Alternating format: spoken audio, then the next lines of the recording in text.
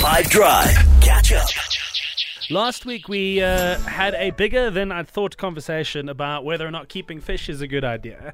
I was slating it, saying I couldn't see the point, and then someone took it a step further and said, well, yeah, but have you ever had an insect as a pet?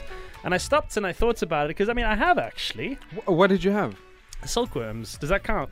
Definitely. They're insects. No, for sure. It's just, they didn't do a hell of a lot. Like, it was more, you get the mulberry tree, and then they eat that, and then they become some silk. Flings, chips. To Yeah. be fair, I don't know if Over a any long of them do much. Is that, what else, though? Has anyone else owned insects as a pet? Oh, yeah. My sister and I used to collect ladybugs because we had a ton in our garden. So we kept them in a jar. And in retrospect, I don't think that's very kind to the ladybugs. They were made to fly, and now we, enclose them. But we love them so much. Sure. No, that's got problematic things written all over it. But what else? There's definitely other stuff. I feel like everyone had silkworms at some point in their life. Yeah. But nothing stands out to me afterwards, no. I definitely captured a butterfly that was very beautiful at some point, and it definitely died very quickly, and I felt guilty and never did it again.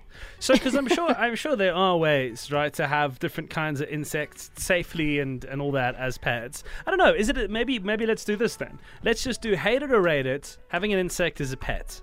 On the WhatsApp line, hit us up 082 550 5151. Come through. We'll play some responses on both sides of this. Next, maybe we're going to hear wild stories about people who've kept all kinds of things and they're fascinated and they're basically like young biologists now.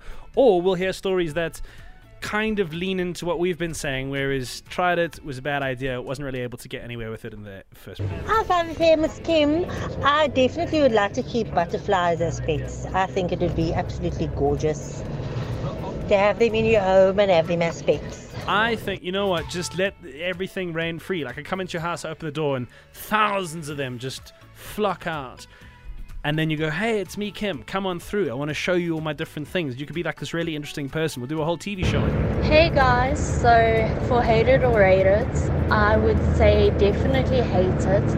My brother actually owned stick insects for like 2.5 years. And when he wasn't home, I had to look after them, and it is really creepy, but floats some people's boats, I guess.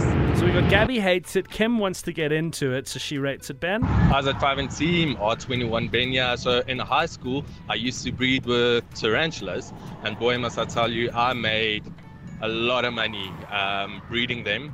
Obviously, I would raise the babies and sell the babies off to pet shops, etc. And then eventually I got over it. I sold my breeding pair for 15,000 Rand for the pair of them. And eventually paid for my college fees with that money that I've accumulated. So absolutely love insects. Cheers, bye. It's a crazy story, man.